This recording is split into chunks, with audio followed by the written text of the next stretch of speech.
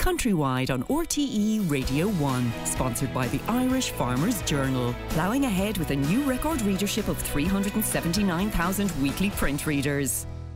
Now, welcome back to Countrywide. Wicklow Naturally is a group of farmers and food producers from the county, and later today they'll be at the Harvest Festival at Powerscourt Distillery in County Wicklow.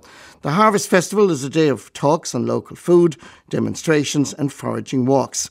Suzanne Campbell joined forager Lorraine O'Dwyer on a woodland walk where she shared her very personal view of the natural world.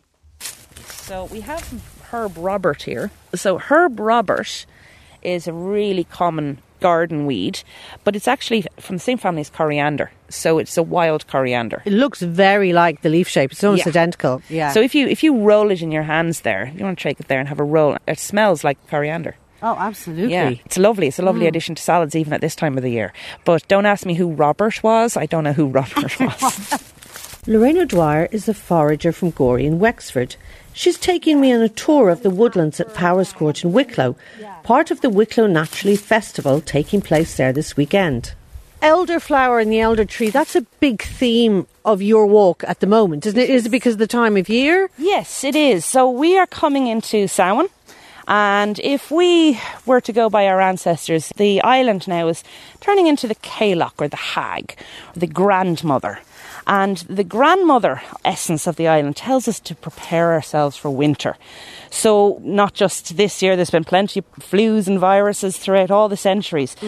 And the elder was a big part in protecting people from colds and flus. In fact, the Vikings called it Ilder Moor, the elder mother, because they believed a goddess of life and death lived within the tree. Because you've got, of course, the cyanide in the berries as well. More than a few husbands over the years that say have passed away by accidentally giving them elder. Look at them, they're so luscious and pink. Look at them now, you just want to eat them. And you know, I'm constantly telling my children, don't eat those. Children really should never eat them because, so pretty. They are pretty. And you know, aside from being pretty but also dangerous raw, this is such a useful plant. What do you use the berries for? So you can use your berries for loads of things. I mean, you can make a really nice jellies or jam out of them. I use them predominantly for the syrup because it's antiviral. And how would you prepare that syrup? Boil them? Yeah, it's boiled up. There's 101 recipes you can use because you can add in other things as well. But you're going to boil them up with water. And I use honey. Some people use processed sugar. And that's it, really. You can add a few more things in there. For example, if you were making a medicinal one, you might want to add in some cinnamon or allspice to give you that nice warming.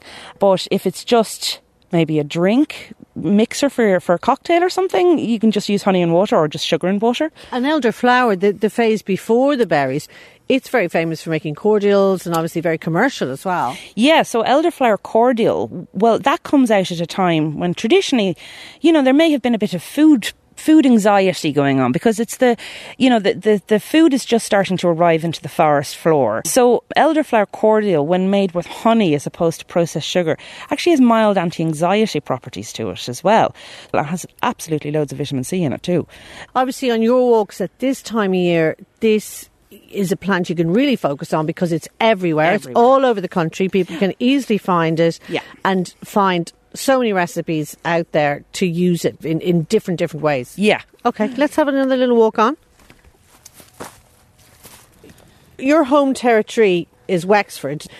You've also got ancestry in this kind of world of natural remedies. Yeah, my great-grandmother was a Banfassa.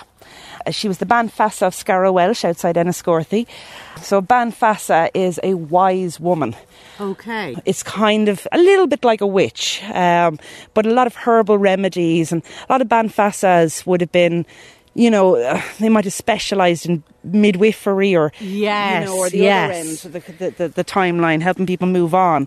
But for her, she would have made a lot of pills and medicines. And then my Aunt Etna was a magical woman. She was a fairy woman, and she taught me an awful lot. And I suppose... And what did she do with the fairies? She talked to them. She talked to them. She'd leave them gifts. They would leave her gifts. She was convinced they lived in her garden.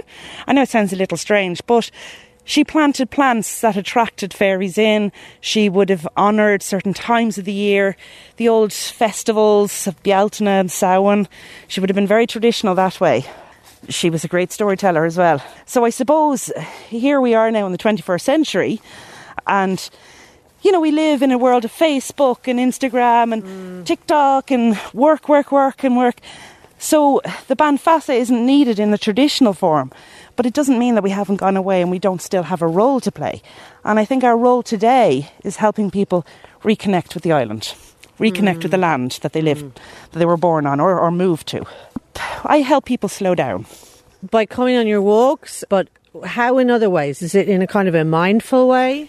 Yeah, well, I consider my job not a job but a vocation. So my workshops, I can only host 4 people per workshop because I do it in my cabin, which is very small. Standing in a wooden cabin, stirring a pot with a wooden spoon, and it's really lovely. It's a lovely way to spend a Sunday. And then you can do it again in your kitchen. You're slowing down. It's all slowed down. We go so fast these days. Trees take thousands of years to grow, or hundreds, depending on the species. We have it all done and dusted. We only give ourselves like a Sunday to enjoy ourselves, and then we work the rest of the week. We go for a walk, but we're so focused on getting our steps in or walking the dog or anything. We don't stop to smell the trees, to pick up things like when we were children and look at that's a chestnut, or look at that funny shaped leaf. These are all things that we don't really do anymore. When people come to me for walks or for a workshop or whatever, I give them permission to slow down and not rush, and let's just sit here for a minute and just listen to that blackbird sing, or whatever it might be. It's all about slowing down and remembering life is passing us by regardless. We might as well enjoy it. Absolutely, yes, we might as well enjoy it. Please heed, by the way, Lorraine's fair warnings about raw elderberries.